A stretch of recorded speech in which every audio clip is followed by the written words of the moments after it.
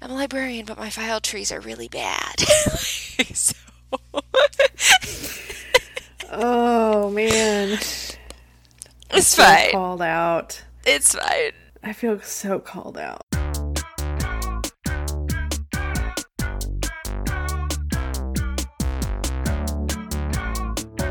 Hi, it's Carrie. Welcome to MedLib's Miscellany. In this episode, Tracy Shields and Jen Monin continue their discussion from a few episodes ago on mentorship and all things MedLibs. We hope you enjoy. Carrie can decide how it gets put together. Yeah, I do think a mentorship episode would be good. I think so too. Like, how do you even define that? Is it something formal? Is it informal? It can be either. Is an informal mentorship as valuable as a formal one? I don't know. I feel like I've gotten way more out of my informal mentorships than my formal ones. Same. What I put into them is different, so what I get out of them is different. Like, the formal ones feel like, thankfully, the last two formal mentorships I've had have been like very good and people that I've worked well with. But I feel like when you're randomly paired with someone, you never really quite know. And there are some people I know that I would not work well with in a mentorship relationship or in general. So, Yeah, I have a mentor in my new job that I was assigned. And it is a much more formal relationship in that she was assigned to me and we meet on a regular basis. There is a structure kind of to the mentoring. And it's been absolutely fantastic because we get along well. And I can't imagine how awkward it would be if we didn't get along well. And she provides, going back to our discussion about safe spaces, she provides a way for me to ask questions, those silly questions, stupid questions I don't feel comfortable asking, and providing answers, or at least saying, well, you should ask so-and-so, or ask in this way of this person, or, you know, here's how to navigate this new environment in an efficient way that will set you up for success, which is invaluable because, I mean, I'm coming into a new environment. I don't know the personalities. I don't know the people. I don't know the pitfalls. I don't know the kind of unspoken ways that things get done or who does what, you know. So that's been a valuable part of that mentorship, that along with the other professional side of it. I feel like that kind of comes back to the different types of mentors too, because you've got like your organizational mentors or like a peer mentor. And when we've had new people hired who I know are moving in from out of town, one of the things that I like to ask them is like, hey, do you like, how are you feeling actually like moving here? Like, do you need a recommendation for a dentist?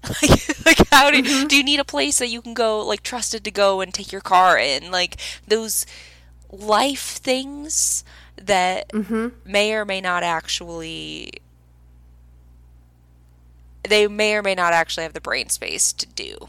Like, for me, yeah, and they may not even know what to ask for, right? Right. Because if you're starting a new job, like, how often are you thinking about needing a new dentist? Unless you have, like, dental issues that you know about and you need to find a new one. Right. It's just like, or you just happen to get an alert that, yeah, you happen to get an alert that, oh, you're due for a cleaning. Right. Oh, well, I can't, my old hygienist is, you know, 2 towns over now, or 200 miles, or 2,000 miles away, depending on.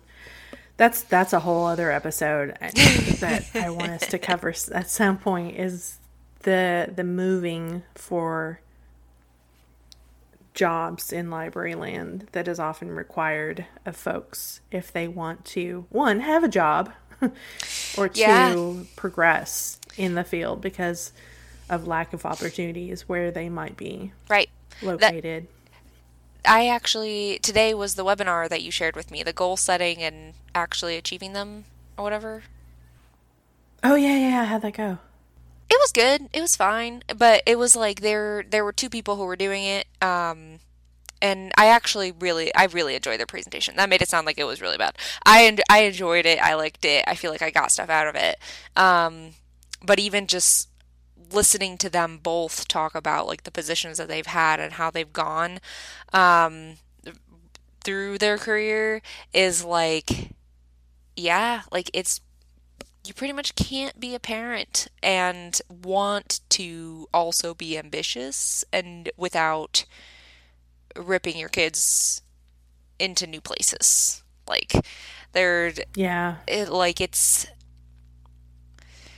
and one of them talked about that a little bit of like, they moved when their kids were little and now they're here unless something comes up locally, right? Like, but, and I don't want to move. I like where I live. I like the job that I have, but like, that's the thing that I'm noticing more and more is how much of higher education in general, but also librarianship that is built around people leaving. Mm-hmm. Yeah. We need to have that conversation separately because I have a lot of thoughts on that. Do you have 2 more hours? I just moved for a job. So this is kind of first and foremost in my brain still. Mm-hmm. And I'm sure Carrie has opinions on that too, especially because she's still in Baltimore, right? When she got her new job, it's still in Baltimore? Yes. So it's like a new job, but you're not like relocating. Right. Well, in this area in particular, it seems like there's a lot of people that move around to different jobs, but they don't necessarily have to leave the region because there's so many opportunities for medical or health science librarian jobs because of the area. Yeah. And you may have a long commute or you may have remote opportunities that you wouldn't have elsewhere. But, there's a lot of academic centers, there's government, there's non-governmental stuff, there are nonprofits, there are policy institutes. I mean, you name it. It's all around here. And speaking of transferable skills, you may not necessarily be called a librarian, but you have a lot of those library skills that could be under a different title that you could make work. There's a career organization that I follow called Career Contessa, and I don't know what their podcast is called, but they have a podcast. It was founded by, I'm not going to talk about that. I don't know how it got founded, but the woman who founded it also wrote a book called Power Moves, which I have and have not read yet. But one of the things that they shared since I've been following them, which has been several years, I don't know, was like, oh, you're a stay-at-home mom? Here's how to talk about like some transferable skills from being a stay-at-home mom to like going back to work. Project management, really good like schedule management. Oh yeah. And like, coordinating all of these things, and it's like, sometimes you have to be creative, but like, it's there. You just have to, you either have to look for it or you have to know someone who knows how to look for it. And that's another plug for public libraries, because one of the things I did was resume clinic and like help people with that, or referring them to Jobs and Family Services who also help them with that. But of like, oh yeah, like let's look at these skills and see what you've done and how that lines up in ways that you don't necessarily think that it does. Because you can make the argument for it in a lot of cases. So, I know this conversation winding now, but you just made me think of something. Do you think, based on your previous experience, there is a pecking order, a hierarchy in library land that looks down on public librarians? Interesting. Like they're not quote unquote real librarians because they're public librarians, like an academic librarian might be, or a specializing librarian of some type, medical or whatever. I'm just kind of curious if you, think that based on your experience. Yeah, I don't think that I've noticed that. Granted, I've worked at 2 institutions. I do think that I can see the argument that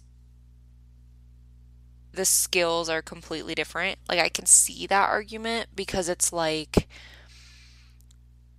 what we're asking public librarians to do a lot of the times. And granted, I was in a library that was pretty well funded, like had a levy. We just, served a large area, and it's rural. So even with a levy, you're not getting all of that necessarily that much.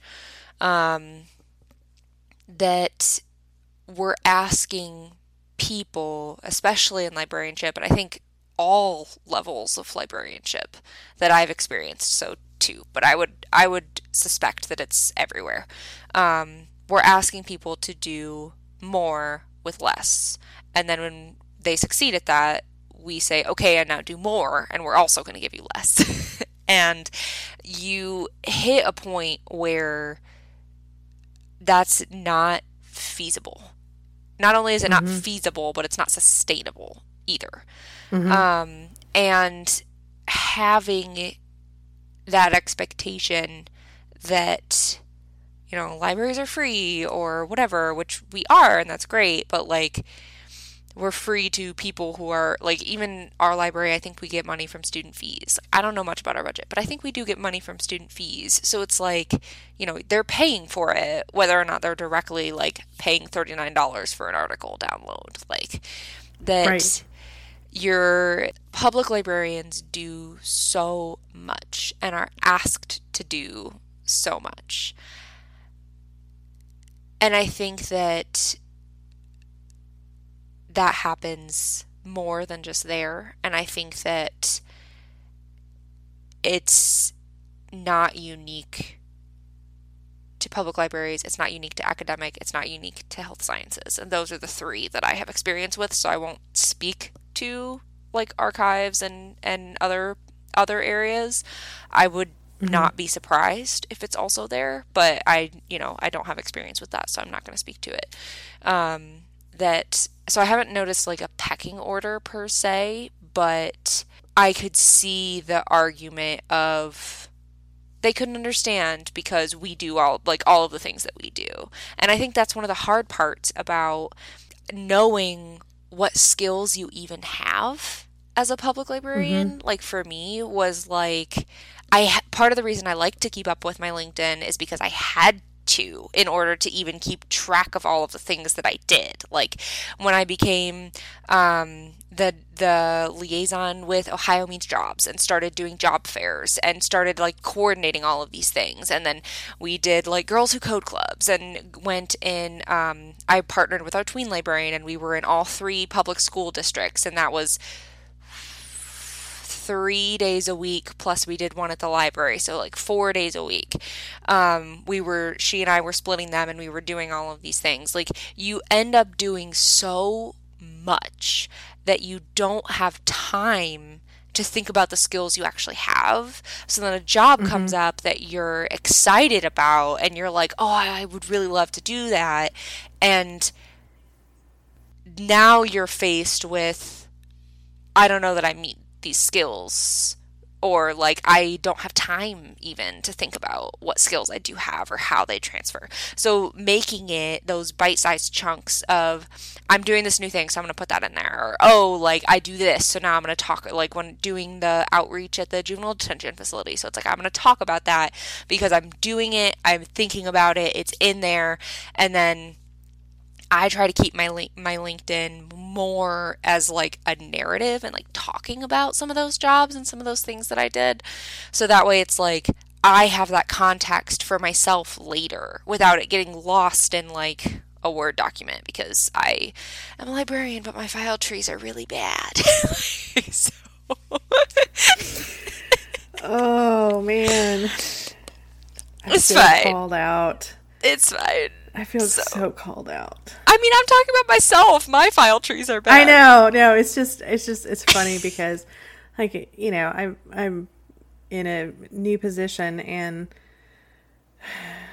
you know, new opportunity to have a new file system and to be better about how I name things and organize stuff. And, you know, I had a system that has worked well for me in my previous job for years. 2 weeks in, it fell apart in my current job. Yeah. And, you know, it fell apart for many reasons, but, oh, yeah, part of it is, like, how do you just dump stuff in a Word document? Do you put it in a folder in Outlook? And do you ever look at it again? Or, you know, this is not just professional stuff. This is me in all forms of my life. Like, the number of things I take screenshots and save to my photos on my phone that I never look at again. I'm like, oh yeah, I want to look at this book, or oh, this website, or, you know, it became just an easy way of, you know, take a quick screenshot on my phone and I'll go back and look at it. I go back and I look at my, you know, try to look for a photo and I'm like, why have all these screenshots? And you're scrolling. Right. Like, never looking at that again. Part of that, I feel I'm like... too busy professionally organizing things for other people to organize my own stuff. Yes, I agree. I agree with that so much. And I feel like, especially with starting a new job, like, I was kind of told at the beginning, like, hey, you've got these 3 pillars of your job. You've got, like, your librarianship chunk, which is, like, your 70 to 80% of your job. And then you have, like, 5 to 10% of your job that's professional development or research. And then you have 5 to 10% of your job that's, like, service. So it's, like, some people, and I was told at the beginning, they're like, some people will organize their file structure like that. So it's easier to find things later. And so I kind of went in like, all right, I'm going to build that into my file structure. And so I've got those 3 large pillars, but I will say the longer I work here, the messier they get. And I recently just went through and August, September, October, November, December, January, February, March. I was 7 months into my position when the pandemic started. So all of my work file structures, if I didn't want to go into the remote desktop, I didn't have access to them.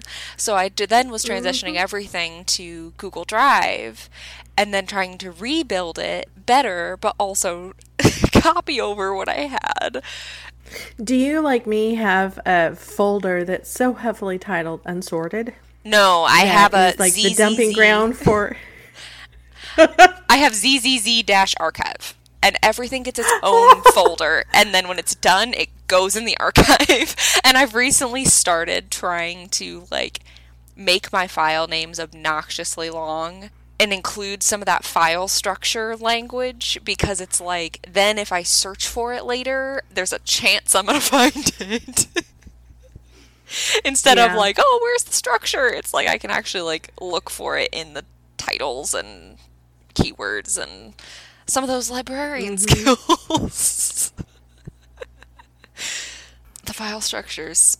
And then, probably a year and a half after I started, I saw that our library offered a Research Commons workshop on data management. And one of the things on their learning outcomes was file naming conventions. And I was like, really? I was like, maybe I need to go to this workshop. Yeah. Probably wouldn't hurt. No. Here I've been sleeping on being a data librarian, and that could have solved all my problems is file naming conventions. Just one webinar could have solved all my problems. Yeah. I'm very glad I'm not a data librarian. Me too. There are a couple positions that I feel like you couldn't pay me enough to do. I think I would be miserable doing any kind of cataloging job. And it's funny because here I am as the mesh person, fixated on mesh. Yeah. Which is, you know, it's not cataloging. Please, catalogers, don't come for me. I know it's not cataloging, but there is conceptually similarities with, you know, terminology and naming conventions and things like that when it comes to medical subject headings, and it's fine when it's, under the framework of searching. Mm-hmm. But if you were to translate that and say, okay, here are the same terms, it's MESH, the hierarchical structure, you're just going to apply it now to the things in a catalog, I'd be like, oh, no. I don't think this is for me at all. Yeah. But by applying these things, you'll make it findable. Yeah, I don't think that's for me at all. I like to do the finding. I don't like to make it exactly. findable. I will tell you what it should be to be findable. And they're like, but that's the same. No, that's not the same thing, because I don't want to do your cataloging. I don't want to know about the 050 field, okay? Oh, no. The fact that I know that exists, and I would have to know about that, and no. My former boss has a background with cataloging and tech services and things like that, and she loves it. And she's like, I don't ever want to be a searcher. We need people like that. Complimentary in that way. But yeah, she would start talking about, like, this field and the 046 and the 050 and the whatevers, and I'm like, I don't know. And I'll never forget, she was on vacation or something for a while, and one of the library techs came to me and was like, can you help me? I did this copy cataloging, but in my former library we did copy cataloging, but then we'd apply our own cataloging, or sometimes have to convert from LC to NLM, or depending on the collection or whatever. Yeah. And so she's like, I'm not sure if it should be this one or this one. And I was like deer in the headlights, because I was like, I don't know. Why are you asking me? She's like, you're the librarian. I'm like, yeah, not that, like, not that kind. No, I don't know this. And she was like, I don't know what to put in this field. And she starts naming off numbers. I'm like, excuse me, as I Google this, because I don't know what that is in a MARC record. I don't know. Yes. I don't know what those numbers mean. They're scary. I don't know. I have a question for you. I feel like if anyone's like, it's like, oh, what do you do? And they're like, I'm in business. I feel like librarianship is kind of like that, where it's like people are like, what do you do? And it's like, even if I give people my elevator speech, right, where I'm like, I help students, I was like, yeah, I'm a health science librarian. I help students, faculty, and staff succeed in their research and teaching goals, whatever that may be, right? Like, succinct elevator speech. I feel like librarianship, there are so many facets that you can go into. And even like health science librarianship has a billion different facets, and academic has a billion different facets, and public has a billion different facets. And I'm sure that I'm missing some because of all of the other like areas of librarianship that are just, you can be in the same place in the same field and doing completely different things. Yep. And people think, well, all we do is read all day. Listen, I would love to read all day. Oh man. I have so many books I want to read. So many books I shouldn't read that I still want to read. Yes. I could spend days and days and days reading. Yes. But yeah. It's funny. And this is not for the podcast, Carrie, but this is a tell Jen. So I'm going to out myself. But safe space, right? Do you want me to sit here and be like a you can judge me. Just judge me all you want. Just make the audio bad. You can be. No, that's fine. You can be totally judgy. I have told you before, I read romance. I read smut. I'm a proud smut reader. I love it. It's been my coping mechanism for many, many years. And in part because of that is how I got on TikTok, because Book Talk and authors that I was following on Twitter were, converting over to TikTok. And so, and then TikTok has become a completely different thing, speaking of social media. And lurking. I do not engage on TikTok. I'm a complete lurker. Anyway, there is this thing that I kept running into when on TikTok, and it finally clicked. It was like a song, and people, were kind of, I knew it was a joke of some kind, but I couldn't figure out what the joke was. And they kept saying, when people ask me what I do, I say I'm an accountant. because nobody ever follows up and I'm like, oh, what kind of accountant? Everybody's like, oh, an accountant. Okay, go on. Apparently, this is what people who are involved in any kind of sex work, whether it's online or in real life, say they do, is like if you have like a spicy side gig, whatever that might be, they say they're an accountant. And so that's like this joke that they're like, oh, I'm an accountant. And they're like, I guess it started because it's such like a banal thing to say. Like nobody follows up and asks them, oh, what kind of, what do you do with accounting? They're like, oh, numbers. No, thank you. But also because they make bank doing these things. Yeah. And so they need an accountant because they make so much money online, like doing whatever they do. Funny. That's so funny. And when I say sex work, I mean like in the broad umbrella. I'm not necessarily like it could be like making, suggestive audios for people, because apparently that's a thing.